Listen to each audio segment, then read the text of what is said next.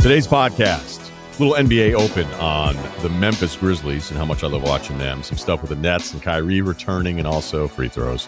But Chris Vernon, who covers the Grizzlies and part of the Ringer, going to talk a little bit more on Memphis and their win against Cleveland, just big picture where they're at. And we're going to talk some football with Willie Colon, who was a teammate of Ben Roethlisberger's for a bunch of years, on Ben's retirement, on Mike Tomlin, and also a couple years with AB and where we're at now. And, of course, life advice. Enjoy.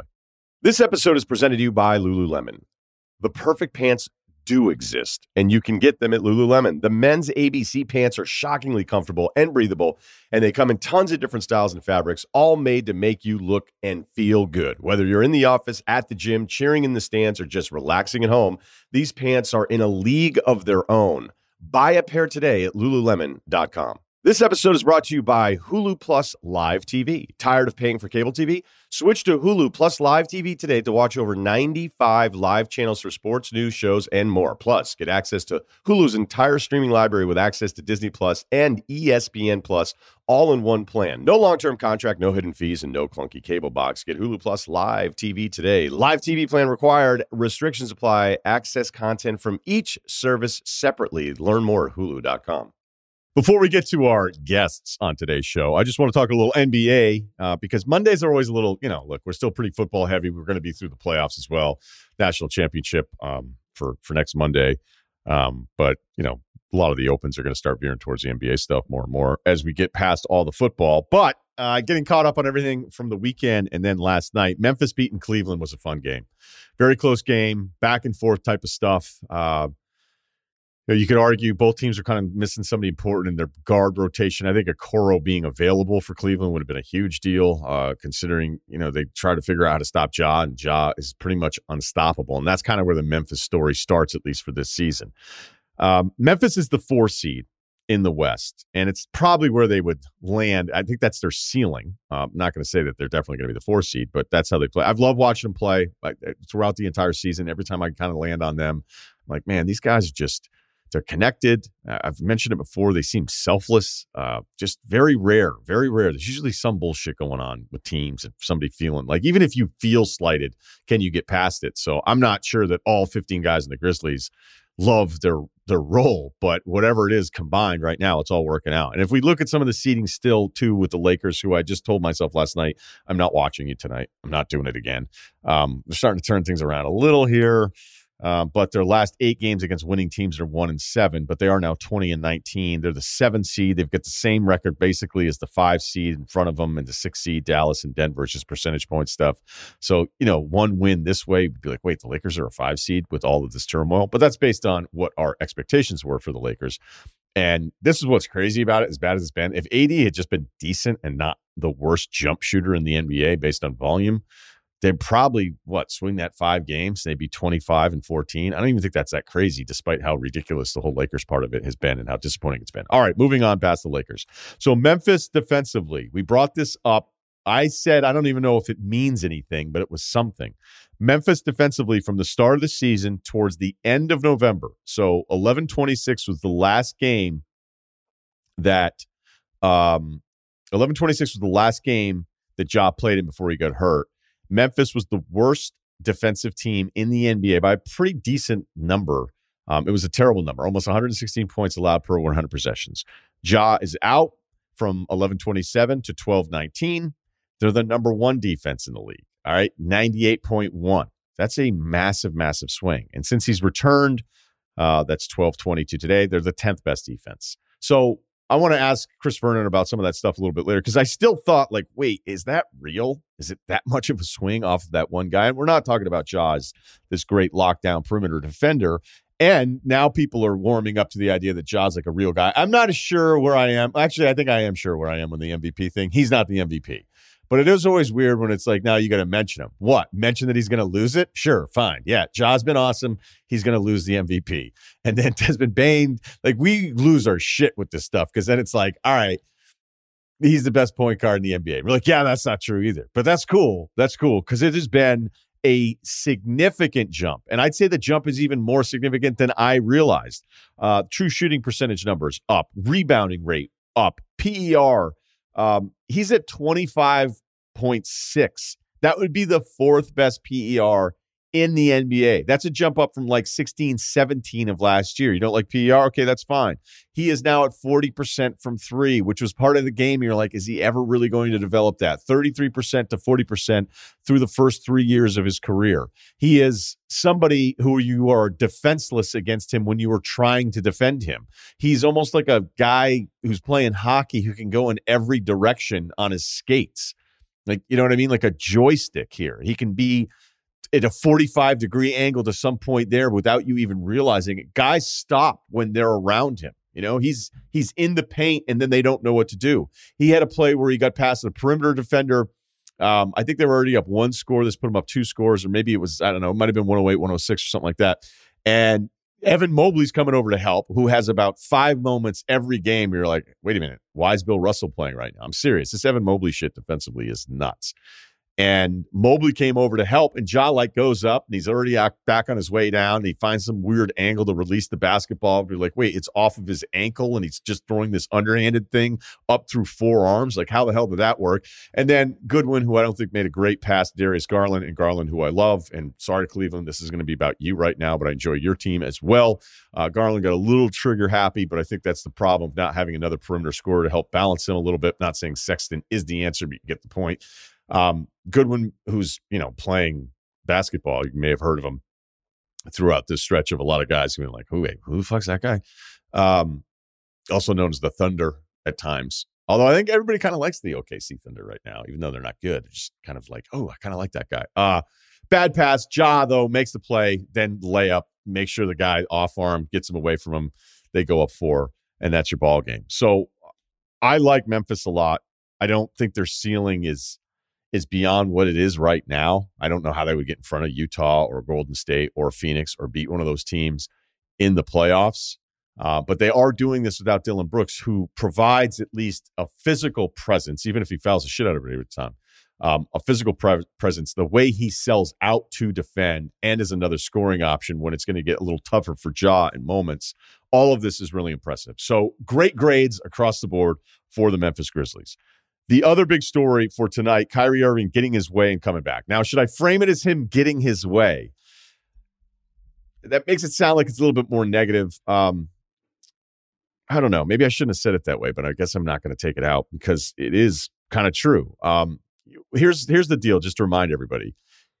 By not being vaccinated, he was not available for home games. He was available for road games. He would have played in road games if he had been allowed by the franchise to play in road games. They were like, you know what? We're not doing this part-time deal. This is bullshit. We're not doing that. So Kyrie, actually, because the team said you can't play in the road games, but it was their call, he still gets paid for those. So Kyrie's $33 million full salary. So he's making, based on the numbers, I think a little over 17. And yes, I realize that 17 is half of 34, but I was looking at it this morning. I think that's the way it works out, is that he'd be eligible to make like $17.5 million this year, even though his stance has put him in a situation where the team didn't want him to play in any of these games. Now, what's changed? I think the latest variant changed where this is a free-for-all, and the team goes, okay, so are we actually going to be more comfortable bringing up a guy that may not even be in a G League roster to play for us for a week or two as we get through an unprecedented run here again, but then we're also going to have our all-star stay at home who we're paying.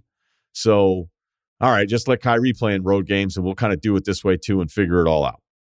And I'm actually okay with all of it. I just am. And I can understand why the Nets would do it. I'm sure plenty of people think the Nets should just keep him ineligible the entire time. And then I think there's a lot of people that are like, hey, this is awesome. Good for Kyrie. He gets to come back because I love watching him play basketball. And I'm sure a lot of Nets fans fall into that last category because it gives you the best chance to win. What do we do with the Nets? Bad stretch lately. 2-4 their last 6, 3 postponed games. So it's been kind of weird. They're only 2 games behind the Bulls. So, Brooklyn is in the mix for this number 1 seed, but don't sleep on Milwaukee. Since the bad start, they've been housing teams. They're still missing a couple people. So Milwaukee's kind of figured it out since a basically 500 lackluster. I don't know if it was 12, 15 games into the season. You're like, what's going on with them? Well, I don't know. I wouldn't worry about them now as long as they have those 3 guys back, and that's still without Lopez. But as bad as the Nets thing can feel at times, like that's the point, is Durant's, I think, one of the 3 guys with Jokic and Curry for MVP. They're 6th on defense this year, which is crazy because that was one of the big knocks of the Nets last year. You're like, defensively, where are they going to be? They were 22nd And then they had these closing fourth quarters where it was even more ridiculous. And then once the playoffs rolled around, we thought maybe they were going to have everybody. I still think the Nets, a healthy Nets, rolls through everybody last year. Nothing has happened that would have changed my mind. And we haven't had Kyrie to this part. We haven't had Joe Harris. Patty Mills and LaMarcus have been terrific for him. So a full net squad is something I'm still really scared of, except the Harden part of this is a problem. Now, you can look at some of the raw numbers, and some guys do this that are fucking hacks, and they'll say, oh, well, look at the numbers. You still this and this. So you're like, man, well, then you don't watch games. You don't know what you're watching because it's getting gross. And Harden was a gross basketball player in that Memphis game. I mean, this just happened the other night. And the Nets were down huge. Nash brings in the backups. It's like a 17-2 run. They're trying to get it to single digits. It's like 5 minutes left. And Nash is left with a choice of bringing all the guys back, and he decided not to. And I thought that was very telling that he just kind of sick of all this shit. You think Nash has had fun with this? I don't think so. So now he has a bigger challenge trying to navigate the rest of this. And it's very clear that Harden, after this hamstring injury, which is the longest lingering hamstring injury in the history of team sports, he just doesn't care to get in shape. His effort is atrocious. And if you look at some of the Harden numbers, yeah, you can go over some of the basic stuff and go, oh, no, he's still 23, 8, and 10. Like, what's wrong with you, Russillo?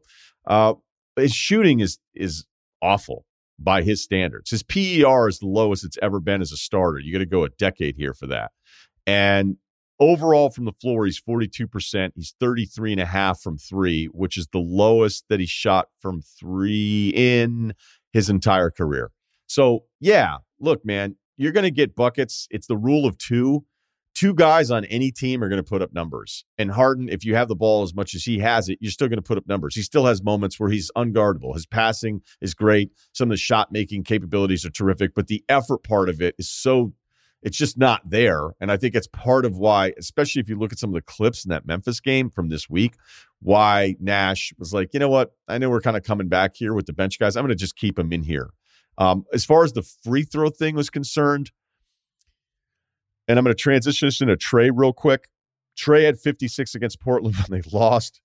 Atlanta's just bad. They're 4-8 in December and January, carrying over from like a point that I'm going at here defensively. The three worst defensive teams in the NBA are Portland, Houston, and Atlanta the last 3 weeks. Portland's number is so bad. It's 130 per 100 possessions. And I was kind of going like the last 3 weeks to kind of get this sorted out because even though Atlanta doesn't have DeAndre Hunter with the wrist thing, they missed Collins for a couple games.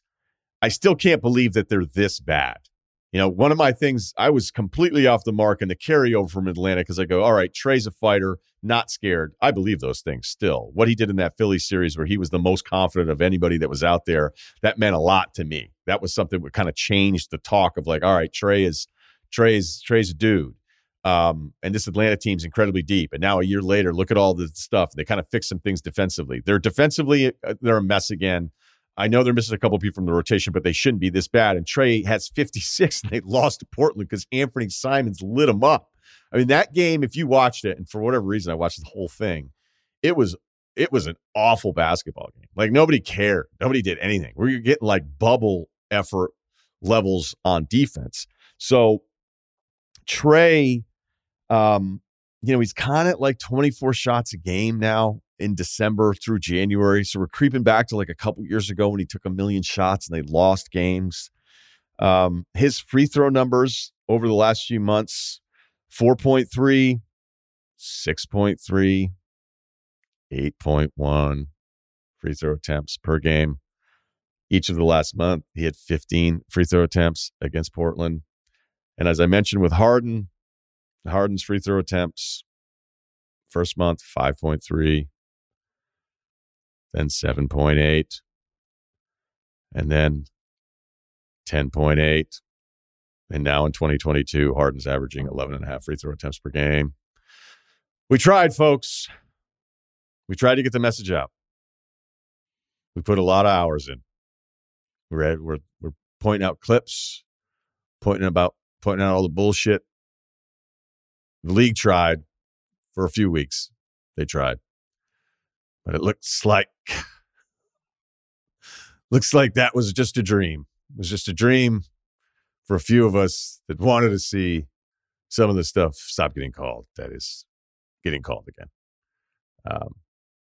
I don't want to leave you on a bummed out note, but that's kind of where I'm at with it. So those are some NBA observations.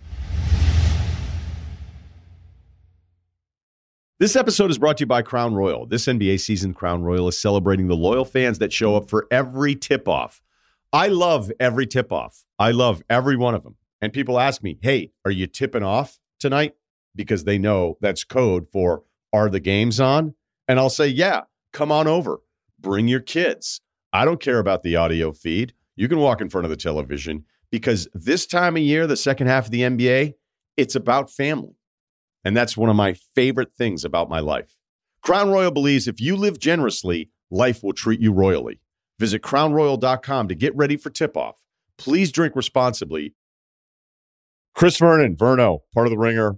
Great Memphis Grizzlies coverage over the years. The mismatch with Kevin. We're fans, and I'm a huge fan of your team now, man. Like I said, I don't know which part of the text thread or it was off to the side, but it dawned on me a few weeks ago. I love watching Memphis play. They are connected. They are selfless. Everybody's very kind of accepting of where their role is. And now that Ja is back, and this is also without Dillon Brooks, it provides you another scoring option and a matchup stuff, and he can foul the shit out of people and defend and all that kind of stuff. But they get that win last night against Cleveland. I saw your tweet this morning. That was a spirited game. It was a lot of fun, and Ja's taken a leap. So let me just start with just handing the baton to you of what it is like for you to have covered this team for so many years and now see this version of a young team sitting there as a 4 seed in the West. Yeah, I think this is so far surpassed everybody's expectation of what they were going to be. Now, this is the first time in a long time. The Grizzlies were typically chronically underrated by the media coming into the season.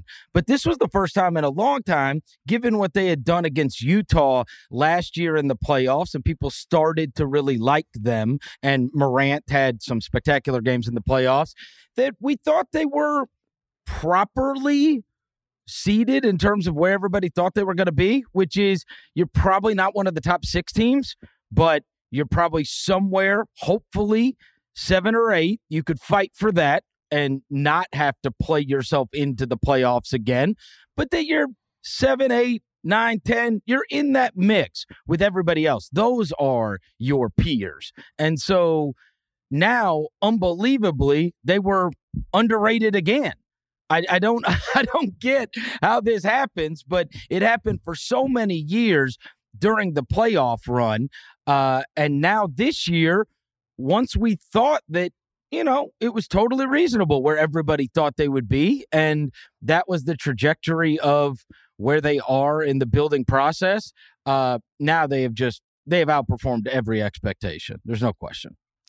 As I said in the open here, this leap by Ja is serious. Like, we knew he was good.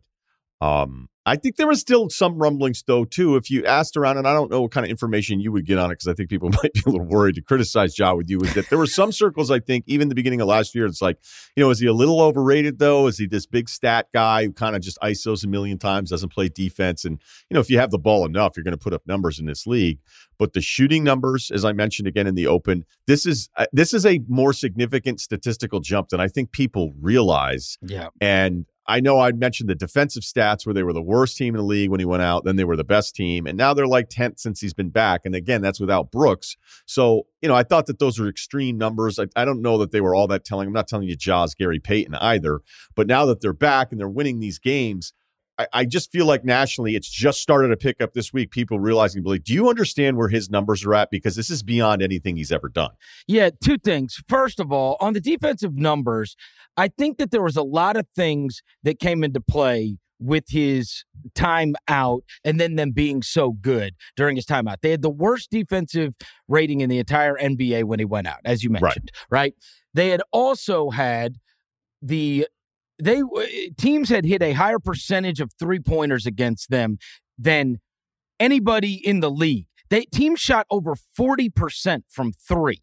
So the fact that they were kind of hovering around 500 at that point, given that teams were shooting 40% from 3, was actually cause for some amount of hope. And then you have Dillon Brooks coming back, and he and Jaren Jackson as a tandem coming back. That was going to help defensively, and that kind of happened right when Ja was out. And the other thing was Zaire Williams got hurt, and he was getting real rotation minutes. And the cost of playing rookies is sometimes taking a big step back. I don't want to lay it all on being the worst defensive team, but I just think there were a lot of components to why they have gone from 30th in the NBA in defense to first in defense in the month of December. Now, his leap, I think we've seen this before. And my buddy Chris Harrington, who's an outstanding NBA writer for the Daily Memphian, chronicled this going into last season. And probably people looked at it and either rolled their eyes or just didn't want to hear it.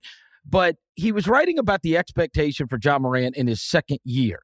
And he likened it to many guys in the past. We were so prisoners of the moment with these crazy leaps that somebody like Luka took or somebody like Trae Young took, leading their teams in year number 2, that we lost sight of what is generally true. And this was true of Derrick Rose. This was true of Russell Westbrook. This was true of Chris Paul. This was true of John Wall. Go back and look at all of those guys, and it was year 3. Damian Lillard and Steph Curry, it was year 4 for those guys. And they were a little bit older than the guys that I had just mentioned. Kyrie Irving, it was like year 6 that he made his biggest leap. So I think one of the things that happens is if you are an amazing point guard right from the jump, and all those guys were, right? Rose, Westbrook, Paul, Wall, you name it. A lot of them won Rookie of the Year. The next year, you now are at the top of the chalkboard, as I say. You've been in a million visiting locker rooms. When you walk into a visiting locker room before the game, there's the thing they want to stop. And once you only get to take the league by storm once. And then that next year, now all of a sudden, they're guarding you differently. Now all of a sudden, when the Grizzlies came out last season, DeAndre Hunter is the guy that's guarding Ja Morant, not Trae Young. They're hiding Trae Young on whoever the shooting guard is at the moment. And that happened over and over again. Kelly Oubre is guarding Ja Morant when you play the Warriors, like over and over again. And they're blitzing you. And they're standing 10 feet away from you when it's time to shoot. And so now the guys that are worth their salt, or the guys that are truly going to become superstars, they go back into the lab in the offseason. They put in the work. They say, all right, here's what I'm going to do when they defend me this way. Here's what I'm going to do when I defend them this way. And I'm going to make it a point that they're not going to be able to stand 10 feet away from me and just say, shoot it, bro. And he did all of those things. And now it is added up to him being, on most nights, totally unstoppable.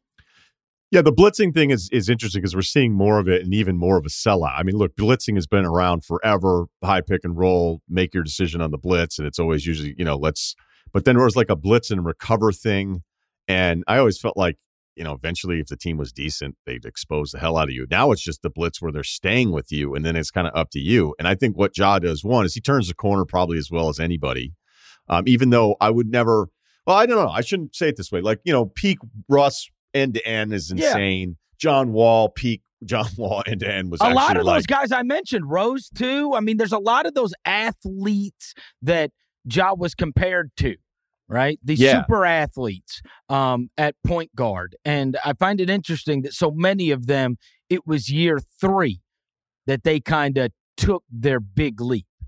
Well, he's taken that because when I watch him, too, I just feel like you're so helpless because he'll reset against the blitz, he'll reset against it and be like, all right, okay, cool, but I'm not giving up my dribble the way you want me to right now. And then the second you think you're kind of lost in your defensive decision, then I'm going to kill you. I mean, he did it on the layup where he scored, where he got the perimeter guy, and the perimeter kind of caught back up to him because there's also this other thing. Like I used to love with peak Steve Nash, where Nash would dribble into the paint and everybody would freak out because they didn't know what to do. And they'd be likely to run away from him to close out for those prime Phoenix teams.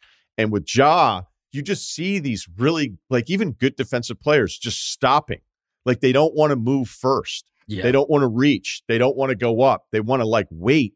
And he has everybody at their mercy right now, no matter where he's attacking from. And I mean, that's just a scary place to be as a player. Well, because now if he can make those shots, and he shot the three-pointer really well. If he can, now if you give him space, he's either going to shoot it or he's going to use that space as a runway.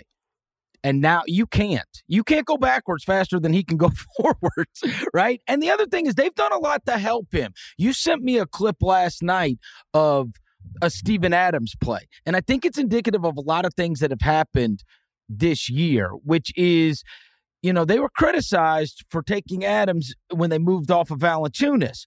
But one of the things that has helped is as a screener, and also they use him sometimes almost in that Draymond role, which is what, like last year, it's what Wiseman can't do. And that's what was hard about playing Wiseman, because there's only so few guys that when you've got this dynamic guard like they have Curry in Golden State, that if you have somebody that once you bring that double team that you can throw it off to and can make a play from the elbow, now you become even more devastating. And Adams has really helped that in a massive, massive way. People die on his screens, and he is just a much better passer than I ever thought he was.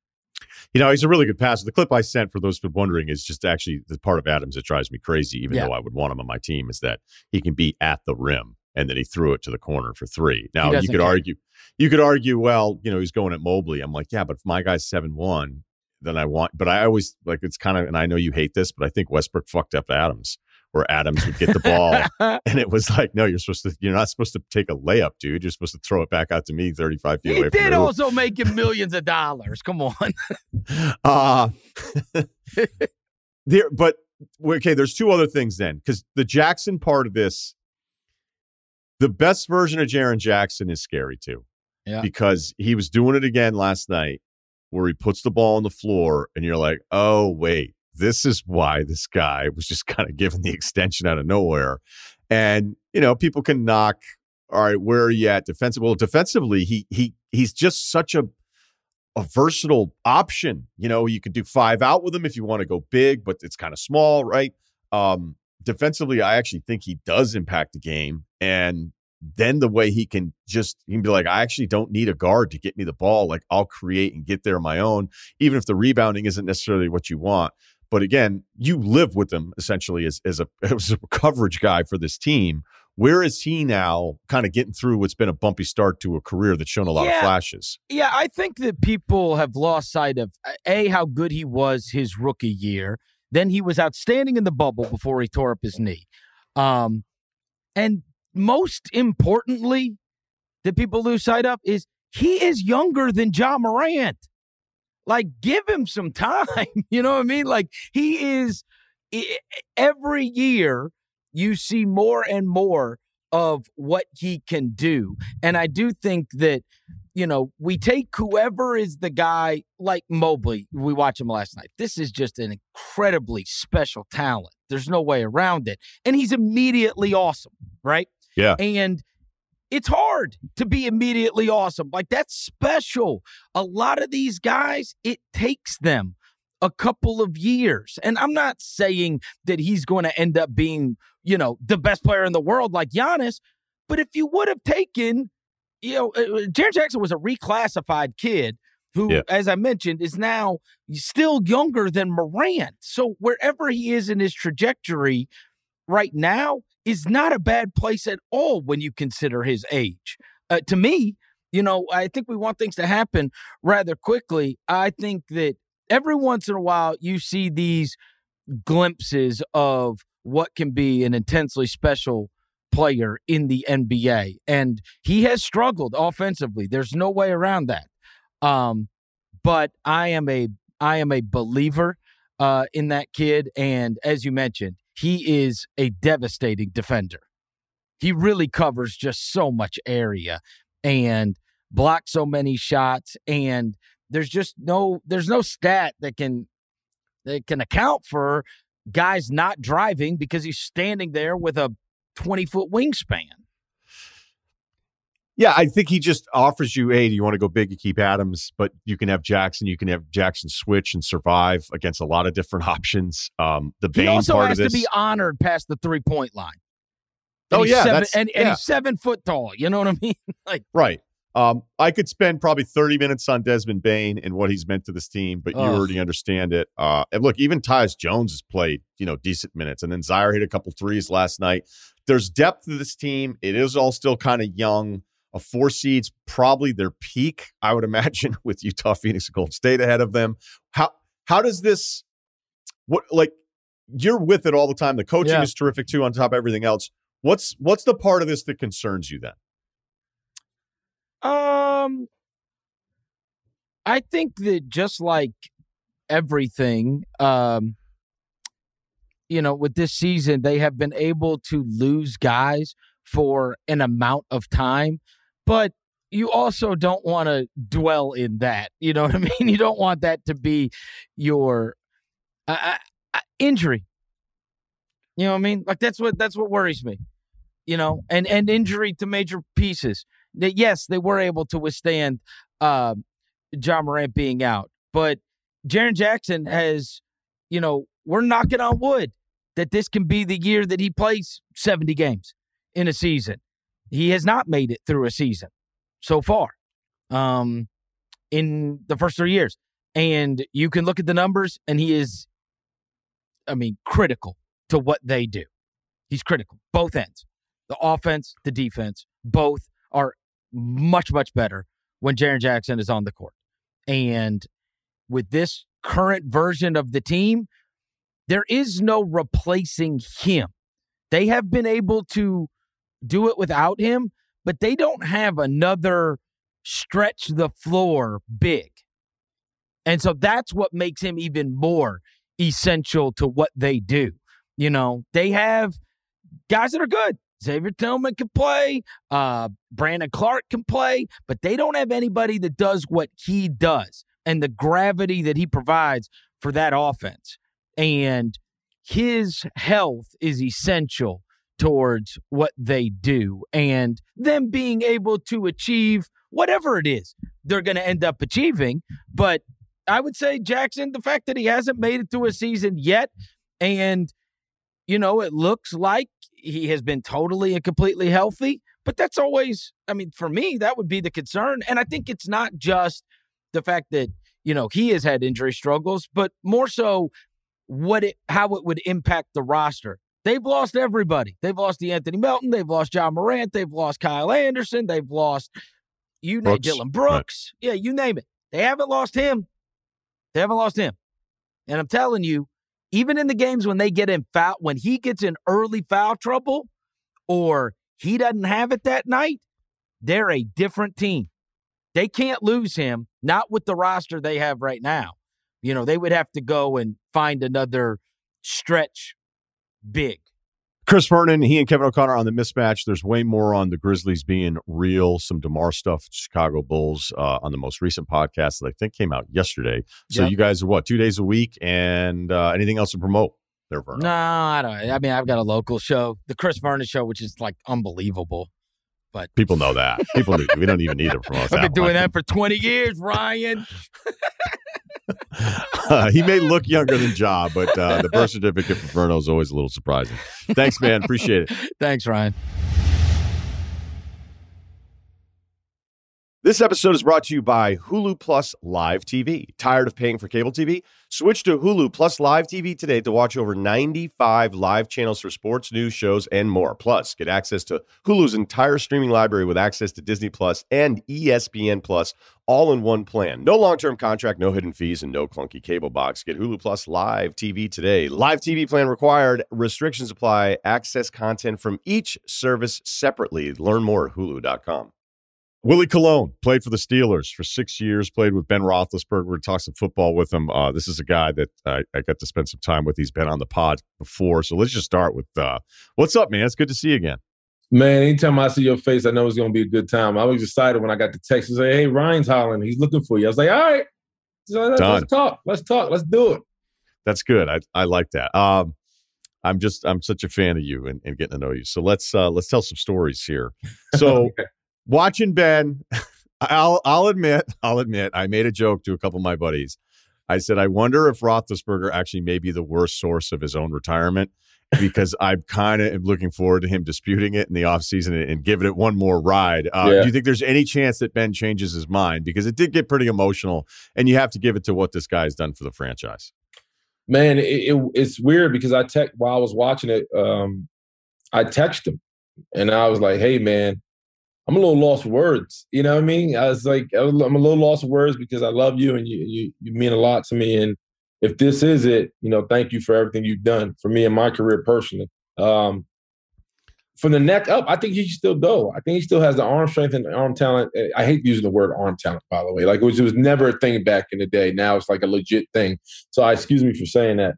But I think obviously his legs have gone away. He can't scramble. He doesn't have like that kind of Sandlot-esque type thing about him. But I think he can still play. Like I don't think I'm ready to retire, but watching him come out the tunnel emotional, crying, watching him talk to Lisa Salters and cry, and him kind of, giving the final wave in Heinz Field on Monday, it feels like this is it. This is it. And, one of the hardest things I had to deal with when I walked off the field was actually convincing myself, as bad as my knees were and as bad as the shape I was, that this was it. Like even laying in bed 2 months after I said, all right, I'm done. I got to figure out what the hell Willie Colon's going to do with himself. There was a big part of me is like, you still got it, champ. You know what I mean? Like you said, keep swinging, bang the body, the hell will fall. I still had that mentality, and I was still working out like that. I was like, man, I just needed time for my body to heal up. And then, maybe July come around, I smell the fresh grass, the sun's on my cheeks, and I start feeling in my Rocky mode because every ball player has that timer in them.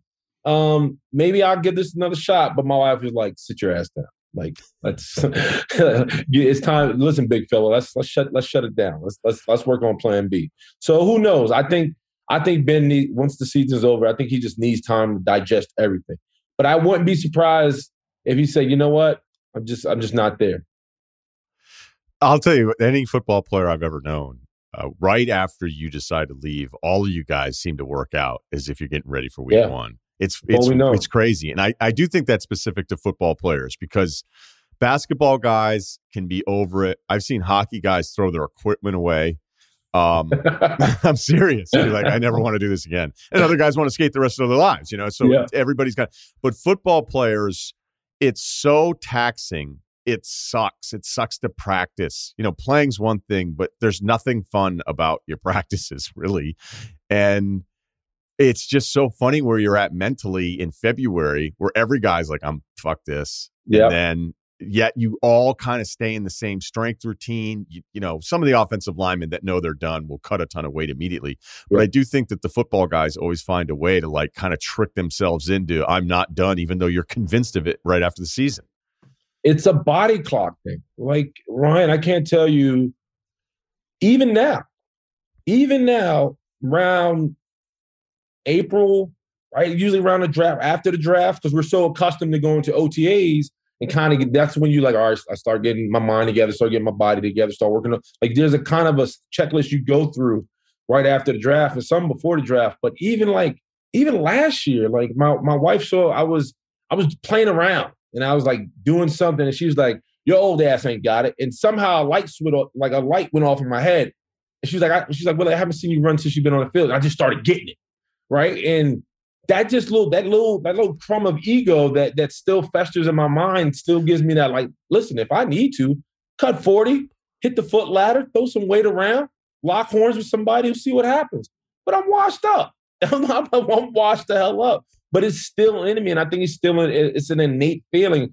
And I think this is what not that Tom Brady needs any more love or he needs any more hand jobs than he already receives.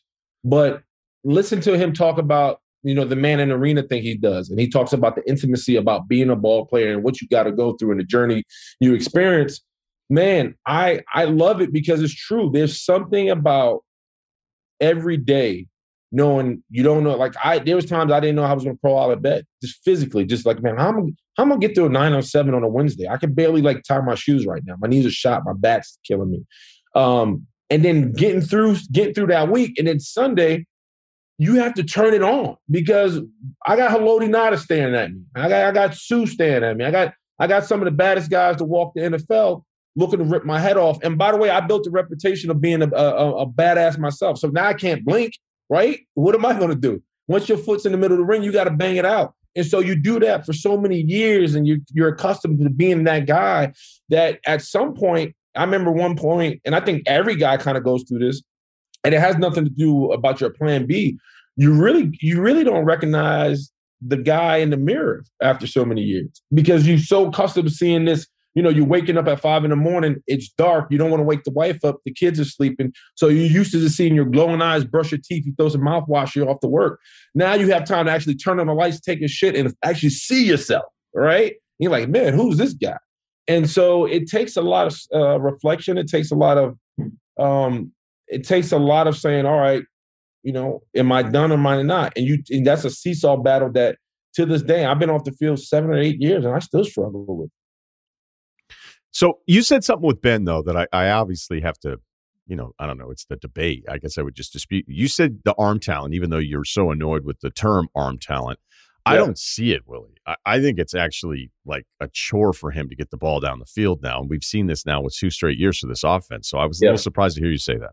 Well, I'm speaking more to his ability to get the ball out fast. I think he still has the ability to get the ball down the field to Claypool, and I still think he has the ability to make the necessary throws to win games. Now, with all that, I mean, I just see it. Like is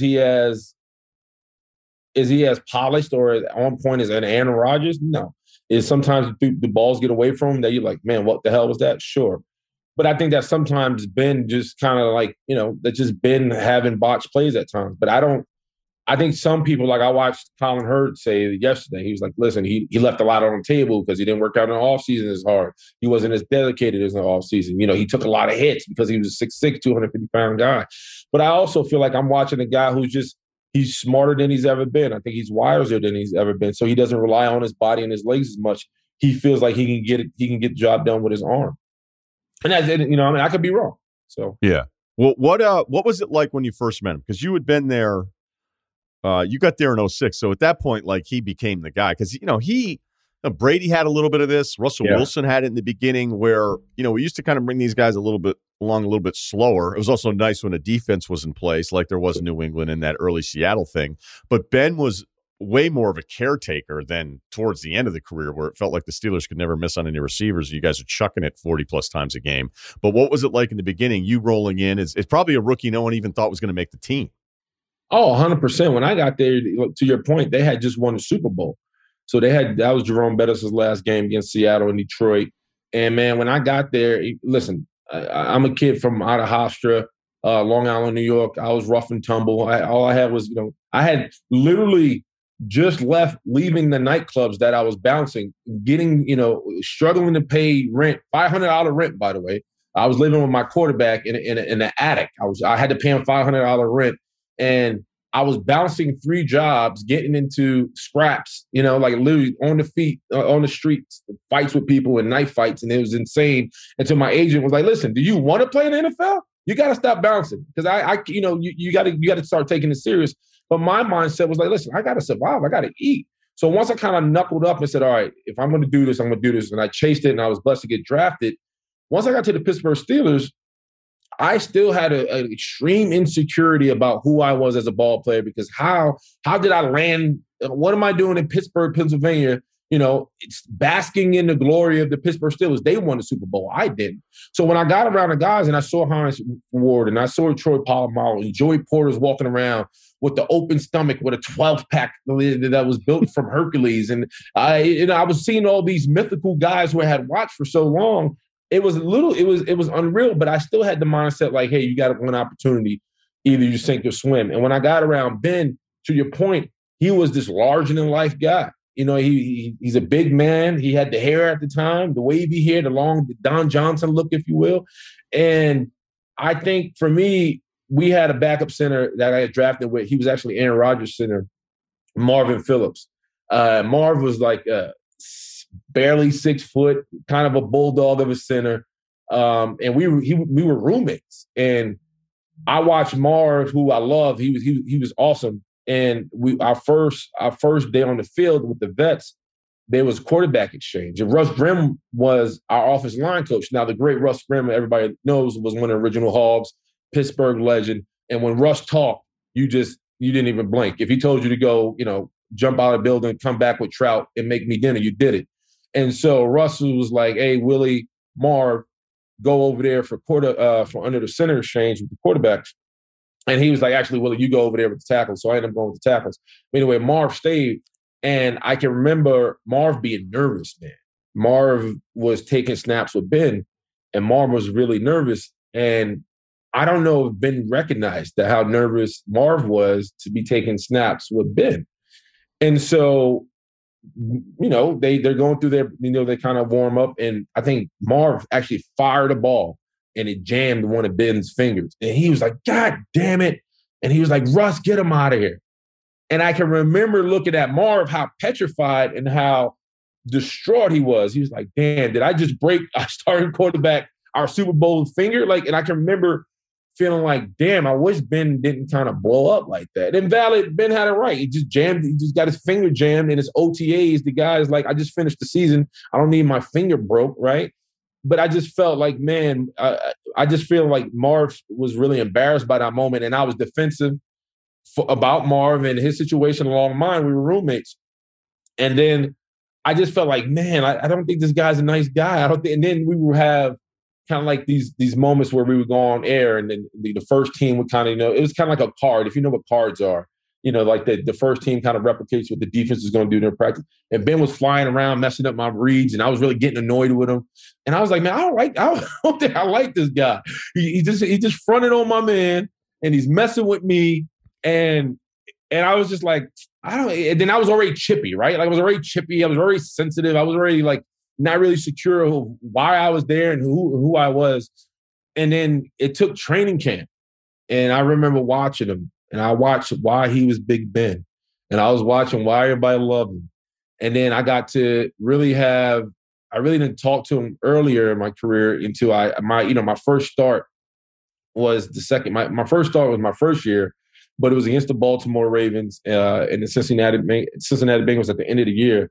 And I got to just chop it up with him. And I watched how this guy was magic, man. He just had the cape. And I just watched him do things that I've never seen anybody do from a leadership perspective to when the ball's in his hands, how he just had this defiance that he wasn't going to lose. And then I had been off season, I got to sit and talk to him and have a beer with him. And I'm like, that's not the Ben. I don't want the locker room Ben. I want this guy. The guy I'm having a beer with, I want this guy for the rest of my life because he was so human. He was so funny. He was so real. And he was just a guy's guy. And that's who I am, and when our relationship grew because I think he knew I was going to give him everything I had. And I know he was giving us everything he had. And we just grew together. And I grew to love him like a brother. And we got really close. And we became, I feel like he was family. And he would always come and hang out with me and my family. And I would always go be around his family.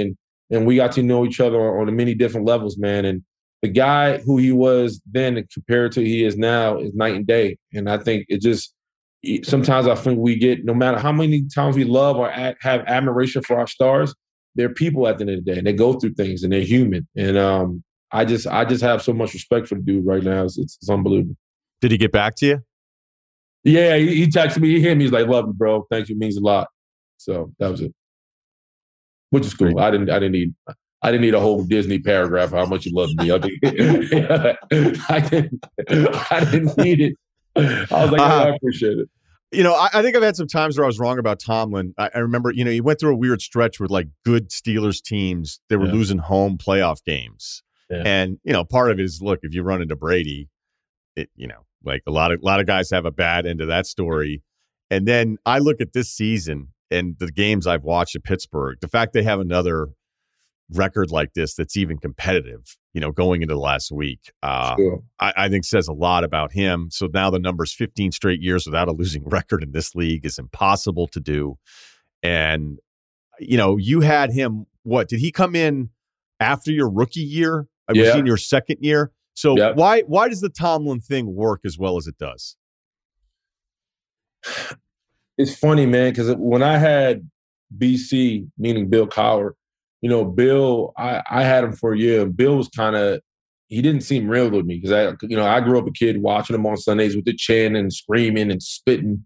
So when I saw him, it was always like, all right, that's the president. I'm just a foot soldier. It wasn't that type of relationship. And I was a rookie, for Christ's sakes. I back then it was be seen but don't be heard. He knew I had a lot of fire and a chip and everything that came along with me, but I didn't really get to know him on any other level than that's just my ball coach and I'm just here to do my job. Mike Tomlin, on the other hand, one thing I was always extremely impressed with, no matter what state the team was in or what we were going through in the season, he would come up to you after practice, each guy, and walk around the locker room and have something to say. There was a sense of engagement. There was a sense of that whatever you had to say, you didn't have to necessarily, because the old coach talk, well, my door is always open. You can always knock on my door. I'm always here for you. No. If you had something to say to Mike Tomlin, he walked up to your locker room, stood in your face, and checked in. Like, hey, you good? This is what I need from you. This is what you need to do better. How's the wife and kids? Blah, blah, blah. Each guy. And he did it repetitively through my years with him.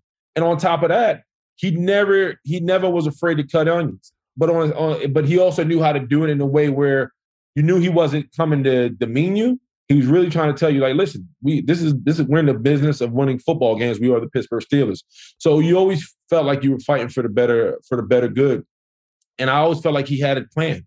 No matter what happened with the team and what direction we were going in, he had a plan. And for him, you talk about it, he inherited a team that just won a Super Bowl. That's a lot of egos. And he's looking at guys who weren't too far from his age, and he had to walk a certain way. He had to talk a certain way, but he always stayed authentic through it all. And I just felt like there's so many I don't think we talk about the intangibles when it comes to a head coach. We only kind of say it when we're talking about a ball player. He had a lot of intangibles that I wish more coaches inherited. And I'm not surprised by his success at all. I do want to ask you about Antonio Brown a little bit, because I think you had been there a few years. He comes in, and his story, as a receiver, people you're kind of like, who is this guy again? And then he turns into the best route runner in the league there for a few years. I mean, he's just Hey, Ryan, he's a monster. People don't understand. Like we were accustomed watching Andre Johnson and Calvin Johnson, take on triple teams. This guy was doing it in his size and catching the ball and getting yak. Like he was a giant, man. He was. You're 100% right. Especially even like the red zone stuff, because that's something that I've definitely become. Like, I think there are yards out there for everybody now. The 20 to 20. You look at some of these numbers, you'd be like, hey, this guy threw for 360, 3 touchdowns, 1 pick, and it's like they lost. Like what happened? It's just the norm. And then you go, okay, here we go. We're dialing it up in the red zone, and that's where Rodgers, that's where Brady. That's where the special quarterbacks, Mahomes, I think peak Russell Wilson as well. I don't know the red zone numbers off the top of my head, but like they're still getting 6 out of it. And on the receiver side of it, guys like Brown, unless there's just so good in the slot and you overload the other side and so, but like his stuff in the red zone or at goal line at that size, always finding ways to get open and stuff. I mean, this is a guy who's really special, and that's why he's gotten so many chances. But, I've seen it all play out the last few days. Like a lot of things that become, I guess, debatable topics in our country, is like two very different camps where it feels like there's zero sympathy, and then there feels like there's all the sympathy. I don't want to sit here and say I have zero sympathy. I guess I just kind of have a rule that if you continue to treat people like shit, and even if you're dealing with stuff, which I think we'd all agree that Antonio Brown's wired a little differently in a way that is concerning, it doesn't absolve you from treating people like shit for years and years and years. And unfortunately, there's different people that have the benefit of the doubt. Like there's some things that if I did, people would give me more or less the benefit of the doubt in comparison to somebody else based on my own history. And so all of us are like that. And that's why I look at Brown, and I don't even know what your relationship is with him, but I guess I shouldn't ever say I'm surprised at the reaction. I just don't think the reaction should be full admonishment, but I also am not down with full sympathy either. I think I'm on the same train with you. For me, AB hits a little different because I watched the kid show up with an even Steven haircut, a bag full of anything he ever owned. I knew he was a young father at the time, and I remember playing with AB's kid in the locker room and having that relationship with his kid, because on Saturdays in the Steeler building, the guys would bring their kids, right? And so before we kind of have, kind of like a mock practice, a kind of run through, if you will. The kids will be around. So I remember keeping, sometimes residual money I had from the strip club in my locker. And I would give kids $5 or give them like $10. But that was kind of the custom we had in Pittsburgh. And it was a family. It was a legit family. And how we embraced it was, if I saw your son or daughter at the time, that was my son or daughter. So I hugged them and I loved them. And they're like, hey, you want to go get ice cream? Well, let's go get you some cereal while dad's on elliptical. It was just that type of relationship we had. So at AB I watched a young kid who worked extremely hard. AB was a maniac when it came to working out. And he had this big smile. He was easy to talk to. He was fun. He was loving. And I can remember looking at him. I was looking at this guy with this kid, and I just wanted to embrace him because I knew he had big time talent. Even to the point, one time I had a picnic, man, and I used to have a big cane corso. My dog was like 155 pounds, a big blue brindle cane corso, and I was having a barbecue at the crib, and I was like, AB, come to the house. We're gonna have food and we have drinks. Just be around my people, if you will. And he was like, yeah, sure, I'm down. And I remember I was in the back with my fraternity brothers, and we were laughing and smoking cigars. And I think my sister knocked on the door and say, hey, one of your teammates is outside, but he won't come in. I was like, wow, what's up? Well, he's scared of the dog. I was like, well, put the dog up. And my brother's like, we don't put the dog up for nobody. So I was like, let me see who it is. I come around the corner, it's AB. And he's like, standing outside his car, he's like, Willie, I love you. I'm not coming in. The dog's too big for me. Whatever. Like, I'm scared, terrified of dogs. And I'm like, AB, come back. And so it was always a running joke for us, like, I'll only come hang out with Willie when you get rid of the dog. And so it was kind of this thing with us. And he was just awesome to be around and fun to talk to. When I left the Steelers and I saw him kind of turn into this guy and things started turning different, and the rumblings I heard from the locker room and people, how the things and the antics, and it was like, I was like, man, that's not the kid I knew. That's not the kid I grew to love. And now AB is I don't know what happened. And some may tell you, well, he was kind of that guy in college. I didn't know him in college. All I knew him from my Pittsburgh days, and his early Pittsburgh days, I loved him.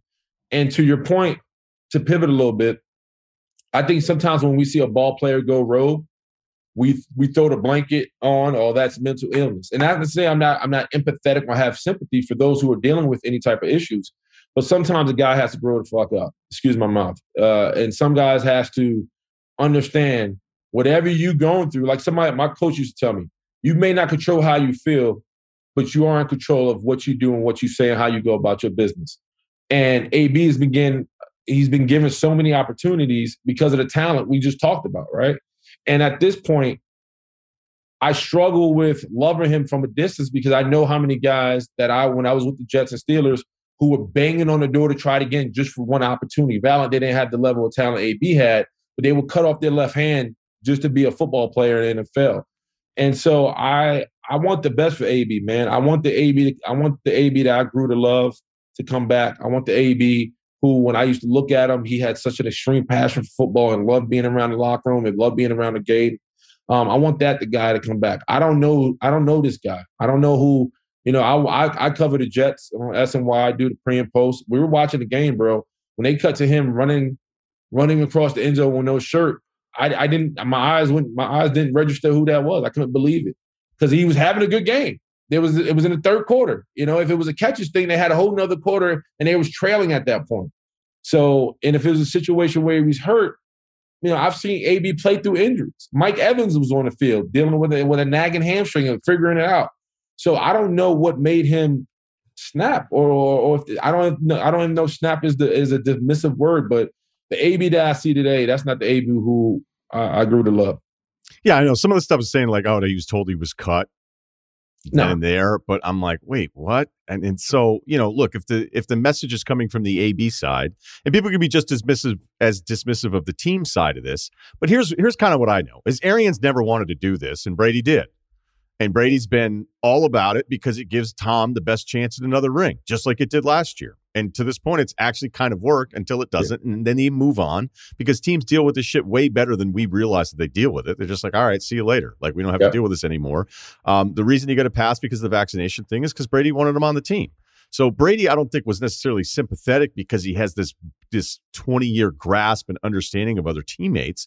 It's because he's the reason he's even on the roster, and he wasn't going to trash a guy. And by the way, it doesn't do anyone as a big-time public figure to go out there and expose yourself to all sorts of criticism by seeing, by appearing to be apathetic towards anybody dealing with any of the mental illness stuff, which was thrown around nonstop. He may have all sorts of stuff that we don't understand and we'll learn more about later on, but it doesn't mean you just get to be an asshole all the time.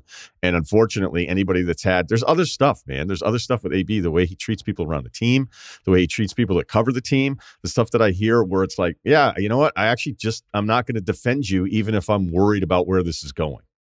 I agree. I mean, to even push that one more further, like, I know people who worked on him, from a trainer to physical therapy to stuff that, the stories you hear, I'm just like, man, that's not it. I don't care what you're going through, to your point. Like, there's ways of going about things. And I think for me, one of the hardest things for me watching him from the outside was the clip of him and his baby mother shoving the kids in the back of the car and him kind of like taunting her. And that burns in my mind because, like I said, I grew to love the dude when he was a single father playing with his kids. Now I know he has 2 twin boys.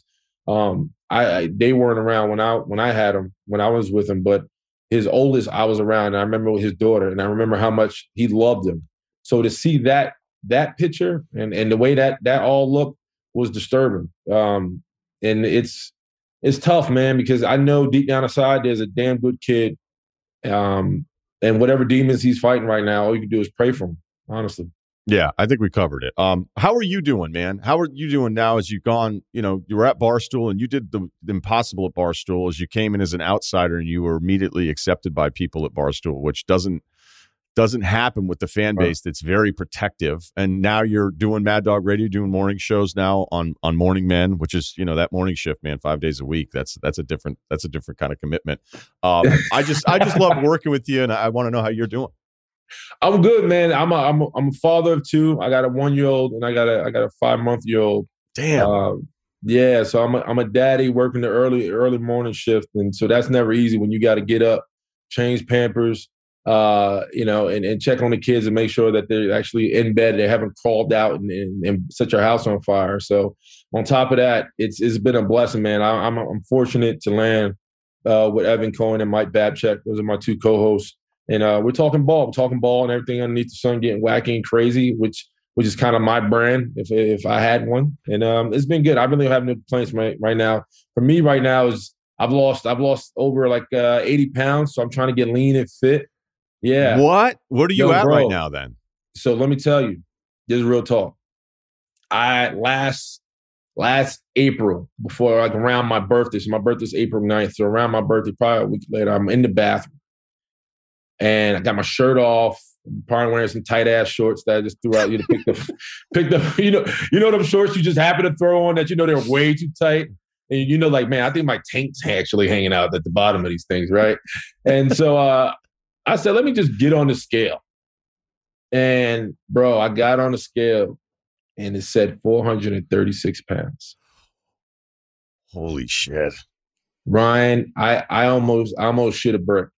I got off the scale, bro, flipped it around, took the batteries out, put the batteries in, put it down.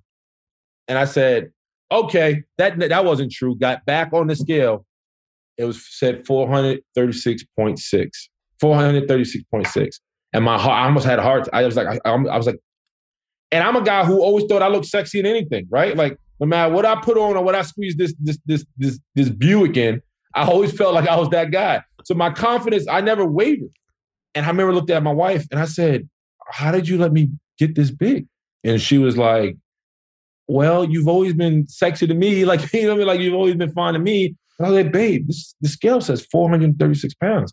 I'm obese. Like, and we know what they say to offensive linemen once they retire, they either cart you out on a gurney or they cut you out the house. And I said, boy, I'm in trouble. So I said, okay, Willie, this is one of those coming to Jesus moments. What are you going to do? And and since then, I've just been getting it. And I actually went to the doctor, bro. I went to the doctor.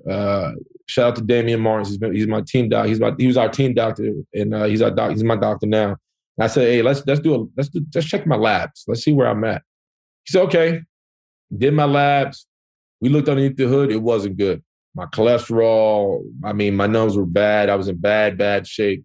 And so he said, listen, there's two ways about this. He said, I was pre-diabetic, bro. And he said, listen, I'm gonna give you a shot. I'm gonna give you 3 months to really grind your nuts and get this weight off and figure it out. Or we're gonna start talking medication. Bro, I'm 30 years old. You know what I mean? Like, I still have a youthful mind. I have 2 little ones I want to play with and run around with. I was like, okay, this is one of my coming to Jesus moments. So I just been hitting it. And I'm currently 338 pounds. And my goal is to get down to 290. And honestly, I've been inspired by CC Sabathia. Me and CC Sabathia are good friends. I watched the transformation he made and how lean and cut and kind of in warrior shape. And that's been kind of my goal. Like, and CC, the hefty lefty, he was a big fella too, but he had to put his foot down and he had to get it right. And so that's what I'm doing. I just been grinding my workout every day. I try to eat right. I have my ups and downs. I go through my moods, but my weight has been falling off me slowly but surely. So right now I went from 436 pounds. I'm at 338. And, by April, I plan to be at 290. That's a story. I didn't even know that, man. I was bad. I was bad, Ryan, dog. Bro, I was bad. Because I'm an eater. I'm a drinker. And when you have kids, you don't sleep. And then my sleep was all whacked out. COVID didn't help because I was locked in the house. I was isolated. So I'm walking by the fridge 50 damn times. Right. My wife's from Jackson, Mississippi. So she can burn some pots. And so I was just snacking. I was just. But you're also a guy. You're a festive guy. Yeah. You've got your heritage. That you're like, okay, what's the plan? Where's the spread? And let's do this because I know how you like to get down, and that's why everybody likes you. But damn, dude, I didn't know you were that big. I got real big, bro. Like, and what's crazy is, so my wife, we had to go out of town. We had to go down. We had to do something, and I had to go to DXL, right? And she was like, it's time for some new jeans. You've lost some significant amount of weight. I was like, okay, man. I was like, oh, give me a 4, because my waist was like 54, 52. She's like, we tried on a couple of jeans, and I was like, does that say 44, 34? Bro, I was like John Travolta in the mirror. I was shaking these hips. I was moving. I was grinding. It felt good to kind of slide on some tight ass jeans and not feel like a stuffed sausage. So I'm in way better shape. I've actually, what's helped me a lot is the booze. I was a bit of a booze bag. You cut the liquor out, you'd be surprised how much starts working for you. And I'm still sporting a morning wood. The wife is still hot for me. So things are good. Things are good, bro. Hey, you are, though, and as people know that watch you play and knowing everything too, you're a tough dude. So you've taken this on head on. I mean, this is probably one of the toughest challenges you've ever had, as opposed to blocking some of these guys in the edge. So look, how much I care about you, and I'm even prouder now. So let me know if we ever can do anything. All right. Thanks, Willie. You're the best, babe. This episode is brought to you by Royal Caribbean. What are you going to do for your next vacation? Beach, island hopping, hiking, a little culture? Choose Royal Caribbean and you can go on all the vacations at once. That's the point. You want to go to Greece? How about they get you there? Everywhere else. I've looked at the Alaska packages. Alaska Inside Package, Alaska Experience Cruise, Vancouver, round trip, one way out of Seattle. They have it all. They make it easier for you with adventure at every stop. Come seek the Royal Caribbean. Visit RoyalCaribbean.com to learn more. Apple Card is the perfect cashback rewards credit card. Earn up to 3% daily cash back on every purchase every day. Then grow it at 4.50% annual percentage yield when you open a savings account with Apple Card. Visit apple.co/card calculator to see how much you can earn. Apple Card, subject to credit approval, savings available to Apple Card owners, subject to eligibility, savings accounts provided by Goldman Sachs Bank USA, member FDIC. Terms apply. You want details? Fine. I drive a Ferrari 355 Cabriolet. What's up? I have a ridiculous house in the South Fork. I have every toy you can possibly imagine. And best of all, kids, I am liquid. So, now you know what's possible. Let me tell you what's required. Life advice, lifeadvicerr@gmail.com. Shout out to Axe Body Spray for getting up in my DMs, trying to get in contact with Kyle. We will try to make that happen. My bad. No, they didn't care about you, Cerruti. They were just like, let us know. Let us know what Kyle needs. I don't think Kilo's still around. I think I would really only want it for the nostalgia factor. And I think that it's like the new generation of Pokemon. Like, you just don't even know. You can't even recognize them. You know, I knew the first 100 Pokemon. I didn't know anything after that. Were they doing that again? Doing what? Pokemon cards? Oh, yeah. I'm pretty sure we're on like generation 3 or 4 by now. Huh. Well, that could be an interesting guest on a pod. Different one, but interesting nonetheless. Okay, we'll do a couple of the career ones. I don't think we've done these in a while. I don't know. Maybe we have. I don't know. All right, checking in. 28, 5'7", 155, 225 bench, squat 450. That's a big fucking number there, buddy. 155, squat 450. 240 power clean, skinny frame, no matter the amount of mass I've tried to accumulate. All right. Not about gaining mass, though. Shocking. Lived my entire life in Colorado except for a 3-year stint in L.A., which by coincidence, I decided to move back to Denver just before COVID, so January 2020. I have over 8 years of media experience and a BA in communications. In L.A., I worked for a professional comedian. We'll leave the name out, but he is a real guy. He's very successful. I was a producer at a major sports broadcasting company. We'll leave that company out, but yes, a very real company. And in between, I've worked for a broadcasting company in Denver, essentially as a professional TV watcher. The job may sound nice, but in fact, it's soul-crushing for a creative person, along with several different post-production companies. Yeah, I totally get it. If you're creative and you want to start doing your own stuff, make a mark, your own little thing, sitting around just watching other people do it the entire time can get real old, real fucking fast. I think a lot of the angst that we have in this business between people that are in it and the people that are outside of it, because I know what it was like to be outside of it and go, yeah, I think I could do that, which is weird because I still, when it came down to it, I didn't really want to be on the air once it kind of was like, going down that lane. I was like, I don't really want to do that. I had moments where I was like, fuck this guy. Like, he's not that good. And that's why I think there's just so much animosity out there, because what we do isn't really that impressive. And there's just a million people like, well, I could have just done that. Where if you watch, I don't know, a basketball game or someone sing, even though they're still idiots that are like, yeah, I could do that. Celine Dion, fucking how many years Vegas? Auto-tune. Yeah, it's not that good. Yeah. She's probably fucking lip syncing anyway, dude. You don't think I could do that? Do it. I do that shit for half. Maybe you would, buddy. Maybe you would. Okay. All right. So back to our email. I've had moments of clarity when I was on the cusp of a career change, one being at the sports broadcasting company. My boss offered me a promotion that was essentially longer hours and no extra pay. And I decided the already horrible pay, long hours, and dealing with talent while having to sleep on a couch as they refused to hire me full time wasn't worth it. Another time I quit after getting my first paid gig doing stand-up, realizing that life wasn't for me either. So you actually did stand up and get paid for it and then quit. Being around successful and famous people is always a common theme when meeting the people who had made it. They were almost all so broken down and jaded having to earn their spot that by the time a young punk like me met them, it was nearly impossible for these people to not only be respectful, but simply 90% of them were assholes, genuinely bad people. So I left. I know I wasn't in the best mindset mood in LA, as I was constantly pissed about working 2 jobs while sleeping on a couch. I used to see Ryan around Manhattan Beach while I was crashing at a beach house and never approached him. But who knows? Maybe you were an exception to these people. Who knows? I don't know. Could have been you. You could have said something and I'd be like, yeah, not today, dude. And then you would have thought I was a jaded asshole. Who knows? Or maybe I was going to be super nice and engage in conversation, which I'm capable of both. So our guy is now back in Denver doing mindless, unfulfilling work. But with my resume and career path, there isn't a lot of money or room for advancement in creative path in the media unless I eat shit in a major city for 10 or 15 years. Well, it doesn't have to be 10 or 15 years, by the way. But it's a long, doesn't happen overnight. And best case scenario, I become either a jaded asshole with money or the rare nice guys that stuck it out and had some of the hottest burning passion for how much they hated their life working for these people. I'm not exaggerating. There are 2 types of people I met in different types of media industries.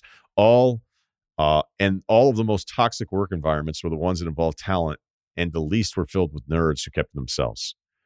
So 2 categories: talent, toxic assholes, and then non-talent, nerds that kept to themselves. So should I keep doing the work I hate to pay the bills, applying and waiting around for the same 7 companies to call or cut bait and spend all my free time learning a new skill and different career path that might actually offer jobs with livable wages and or opportunity? Sorry for the long-ass question. He also has a film that's a comedy that's going to be premiering at a film festival. And he said, as bad as the sports media industry is, it's tenfold for the film industry. Wow, this guy's having a blast. I would agree. I mean, at least in the sports industry, I could see the incremental design on whatever it was I was doing. I would say on the writing side of things, you're just kind of like, oh my God, is this going to work out? And you're like, no, it isn't.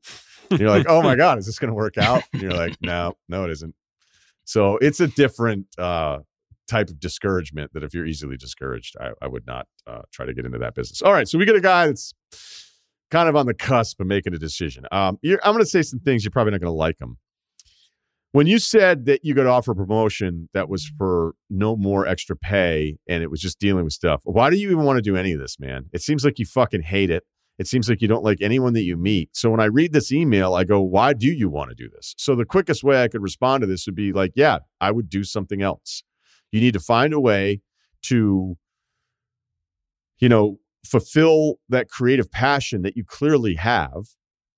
All right. I mean, if you got on stage and tried stand-up, even if you sucked, I have respect for you.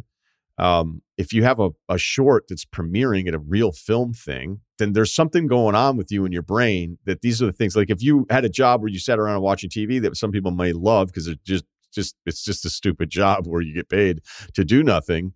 And it's driving you crazy because you have this creative thing that drives you. I get that part of it. I personally am not super impressed with anything I've done, and that's why I'm driven to try to do something else. Again, that's different.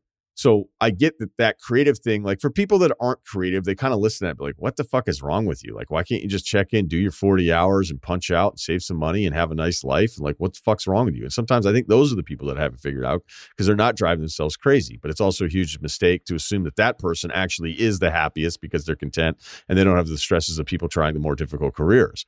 But it seems like you've hated your experience in every turn. So I would ask you, like, why would you want to keep pursuing this if you already seem like you hate it? And as far as the jaded part of it, yeah, I mean, that part of it sucks. I don't know if it's that it's so hard in the beginning for so many of us that we resent everybody else after us. I personally can really kind of only speak to me, and that, my deal was like, if you brought something to the table, I was great to you. If you brought nothing to the table, I would just sort of ignore you. But I wouldn't go out of my way being like, oh, well, I made $12,000 my first year. My car was repossessed and my first few jobs were terrible and everybody lied to me and Sporting News gave me a fake contract. So now I'm going to be an asshole to every 25-year-old that shows up in the PA program. Like, I wouldn't do that. I guess some people would. You also have to deal with the fact that like some guys are so big, they're such a big deal that they just let it get to their head. And I mean, there's times where there'd be Sports Center anchors and I'd be like, hey, you're good at reading fucking highlights, bro. But like, you're not DiCaprio, like the way you carry yourself. So that happens a little bit too. So I just would get back to the original point of this whole thing. I think you've answered, you seem to hate it at every turn. I would find out some other way where you're more fulfilled creatively, where you're not dealing with appears to be an experience that you've hated. You didn't say one thing positive about this, so why are you still pursuing it? I would shift. I would make that shift. And just because you didn't like the sports part of it, you didn't like that part of it, again, the film part of it's even harder. I would work on the creative stuff in your spare time, and I would figure out a way to try to find fulfillment in a different path, because it seems like you were miserable every time you were doing shit. Like when you say, oh, I was on the couch, I wasn't going to make any money, I didn't even think about it at those times. I was like, all right, whatever. All right. And that's kind of the way you have to be. I'm not saying it's fair. I'm not saying it's cool. I don't know if this industry is going to be overhauled to some point where the entry level, but like, look, folks, the younger folks listening, life finds ways of weeding you out. And these industries that are really, really hard, the beginning is to kind of weed you out. Like, who's serious about this? We can get to all sorts of other discussions about, who survives and who doesn't, all that kind of shit. Some people just get straight up lucky, and some people have access that other people don't have. But my shit was sucked in the beginning. Sucked for years, man. All the times I was going to quit, but then I was like, nah, I was like, whatever. I was like, what am I going to do? Get an office job? I was so fearful of what normalcy would be that I was like, as much as this sucks, I have like my only choice is to succeed. I don't have any other choice. So you kind of have to be in that mindset. It sounds like you're not. Kyle? Yeah, it sounds like you got a bad attitude, dude. It sounds like the only thing you're suited for is to be a stand-up comedian, but you quit that because you have a bad attitude. So I don't know. Whoa, Kyle, not even fucking around today. I think there's just a job. I mean, I've never really had a job that I was like, this is awesome. I mean, I think everybody will complain about everything. Everybody will have something to complain about. Like I'm sitting here right now thinking about the good stuff of my other jobs, but when I was there, I wasn't thinking about that. So I don't know. I just think you just fucking find a hobby to do when you're not working or something to take the edge off, dude. I think you're going to be like this, whatever you decide to do. So you're just going to have to figure out a way to not hate everything so much. I think Kyle's in a little bit of a mood today because we had a long taping. So this might be where we're at. He's like, let's get this thing going. Let's get the show on the road. But no, I actually think, Kyle, I think you're right. Like, the guy comes off really negative. I would just say, hey, what do you like? Do you like anything? Like, all right, you like, potentially, the film stuff, and that's cool, but you can get a normal job and still try to do the film stuff. So that's what I would suggest. But I would, first and foremost, find shit that makes you happy, because I don't know what in your life, like, everything you described was so negative. And while I think, yeah, you could be right on a lot of those things, you can't go through life just being like, this sucks, I'm jaded, all the people around me suck, they're either nerds or they're like shitheads. Yeah, one or A or B. Come on. And sometimes I think like I get lumped into that of like, oh, everything sucks, or like I'm too negative. I kind of think I'm more of a realist, but too negative. But like, even I acknowledge, like, you can't live your entire life 100% like that. You got to find things that make you happy, man. So that's what I would say first and foremost. Yeah, there just wasn't. And again, we only have access to the information in the email. So maybe there's a more well-rounded out version of this guy. He's like, no, I actually like this part of it. And this is kind of what I wanted to see. But none of that was in the email. None of it was in there. I just, if you want to do the cool stuff, all right, the stuff that's really hard, and you're not this, once in a lifetime talent, which most of us aren't, believe it or not. I know your mom likes you, but it doesn't, a lot of this shit doesn't work that way, like I've already told these versions of these stories before, but when I first got the stuff at ESPN and people were like, wait a minute, what? Like, that guy, think he's going down to ESPN, fill in? And I just asked, man. I just fucking asked. I asked McShay to get a tape to somebody that mattered, because I got laid off. And because I got laid off, I was scared to death. And I didn't even get just laid off at Sporting News. They paid me, I've already told this, but they paid me a 3-year deal, $100,000. It was like 100, 110, 125 for 3 years. And I was like, finally, I'm going to fucking save money. I'm not going to be broke all the time. I'm not going to go out with my buddies on a Friday and hope the ATM card works. Like, this shit is over now. I'm 30 and it's over. And it's finally going to happen. Here we go. And they were like, nope. We're actually going to lay you off, after we all agreed to terms and I signed the contract and sent it back to legal for them to handle it. Sporting News. I'll never fucking forget it. I remember what the phone call was like in my office that day. I remember my agent, and I call, I go, are you fucking kidding me? And he's like, well, I talked to them and they know that I am just as upset as you are. And I was like, that doesn't do anything for me, dude. That doesn't do anything for me. I just lost $330,000 coming to me the next 3 years. And that was going to be a monumental amount of money for me. And when they laid me off, and they have, your cardboard box, it's really the only job I've ever lost. Cardboard box, and then the security guy's walking to your car, and you're like, well, are you fucking serious? And he's like, dude, I have to. I'm like, you think I want to stay? They're like, well, we have to do this to everybody in case you go crazy. I was like, yeah, all right, whatever.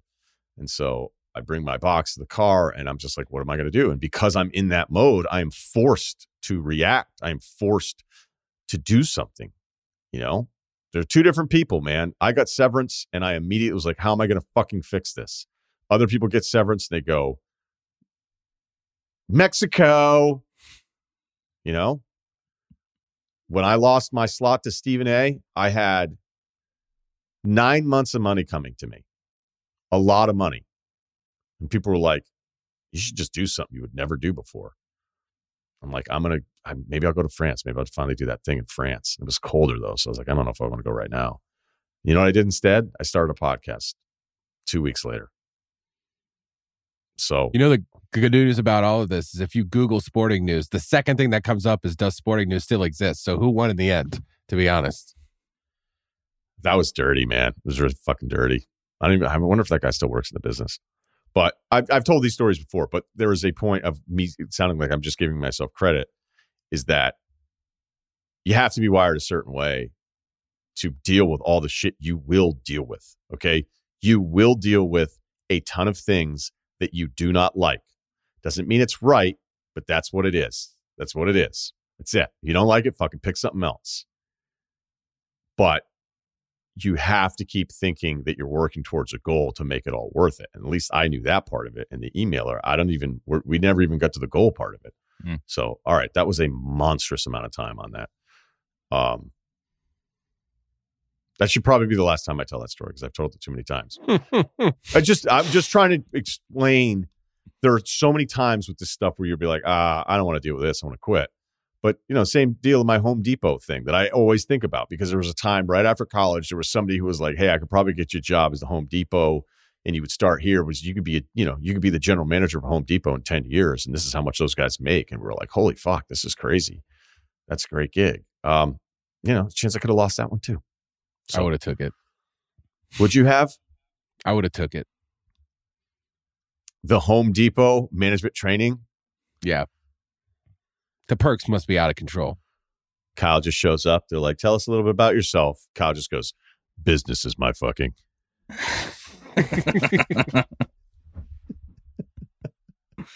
Wait, we got a follow up to Kyle at the toughest guy that went to St. Lawrence. I don't know. I played football with him a few years. I got to know the Claims base. Is the guy's name Zoe? Yep, that's him. All right. So, we get some St. Lawrence stuff going on. Quick follow-up, Life Advice Pod last Monday. Pretty sure I know the guy Kyle is talking about. Played football with him for 2 years at St. Lawrence. I got to know what that claim is based on. No disrespect to Zoe.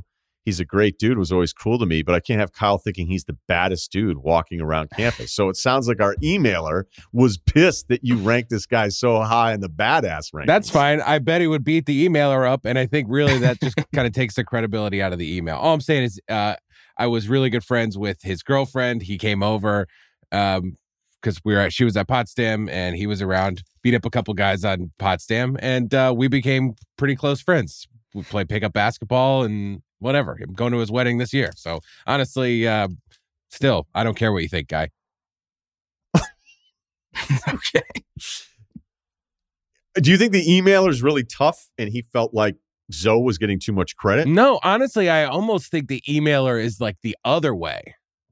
I think he's the other way, and like maybe he's compensating for something. I don't know what's going on with this. I don't know why you'd write in for this. I think if the emailer were legendarily tough, that's not the kind of person that writes in an email to say that he's tougher. Exactly. Than so exactly. This Zoe guy. Wait until the cubicle finds out about this. We probably don't. Well, I don't know. Maybe we would have him on Slow Wednesday or something like that. We had a middle school teacher that said, 5th, 6th grade teacher the last 7 years, I can assure you the Axe body spray is still alive and well. The moment middle school boys hit puberty talk, they douse themselves with Axe like it's going out of style. This is known as the middle school shower, because why clean up with warm water, body wash, and shampoo when you can simply blast pungent Apollo fragrance all over your clothed body? If for whatever reason there is a middle school boy listening to this right now, God, I hope not. Please, for the love of God, that'd be great. Be like, we got your numbers back. You're crushing it with 7th graders. For whatever reason, middle school boys, please, for the love of God, use the double pitch to chesty method of Axe body spray. It's not a fire hose. Mm-hmm. Okay, so he's just doing That's cross torso pollination. Yep. Do I read any other ones? I had another media one, but we went so fucking long on that one. I think we're done. Let's just be done. Yeah, another media one? I don't think we have another media one in us. Not with you at the helm. I don't think so. The audience is always growing, so at times I will be repetitive on some of those things, but I don't know. I guess whenever I talk to somebody who's younger, it's like, oh, really? You have to do that? I'm like, yeah, you do, man. You kind of do. I'm like, oh, I just have to move? Like, well, I kind of like Chicago, though. Oh, do you? You like Chicago, huh? So you're not willing to move anywhere else and you want to be on the air? Yeah, it's just, I love the Blackhawks. Like, okay, good luck. Life advice, lifeadvicerr@gmail.com. We will talk to you on Friday. Joe Klatt, college football, his pick for the national championship game, and we'll talk conferences as we will close it out with a losing conference record for the SEC. So it'll be fun to talk to him about that, and I think we're good. So, Rudy, you look like you have something else to add. No, we're good. No. I know Kyle wants to get out of here. Let's do it. We'll do it all Friday. Okay. Sounds good. We'll talk Friday. Thanks, Kyle and Steve.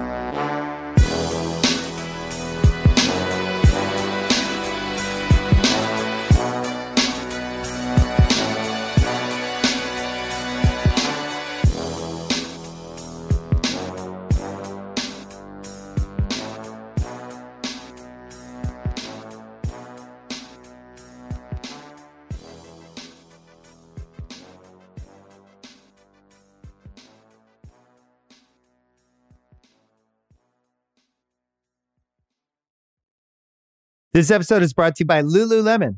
Guys, if you're ready for a new pair of pants, try one of Lululemon's ABC pants. They're made to make you look and feel good. And there's lots of different styles to choose from. My favorite, because I walk around LA every day, I like the joggers. I'm not jogging, I'm just walking fast. But if you're working out, I would try them out. And if you want something a little sleek, maybe business-like, maybe try the ABC Slim Fit trouser. But I am a joggers guy. Once COVID happened, I was just like, I want to wear jogging pants and joggers and all kinds of soft pants as much as I possibly can, especially when I'm working out. Ultra comfortable and versatile. ABC pants are really in a league of their own. Buy a pair right now at Lululemon.com. This episode is brought to you by Empower. You got money questions like, can I retire early? What are my best savings options? Can I afford to pay for my kids' education? Luckily, Empower has all the answers. With Empower's real-time dashboard and real live conversations, you get clarity on your real-life financial goals. So join 18 million Americans and Empower what's next. Start today at empower.com. Tap the banner or visit this episode's page to learn more. Sponsored by Empower, not an endorsement or statement of satisfaction by a client.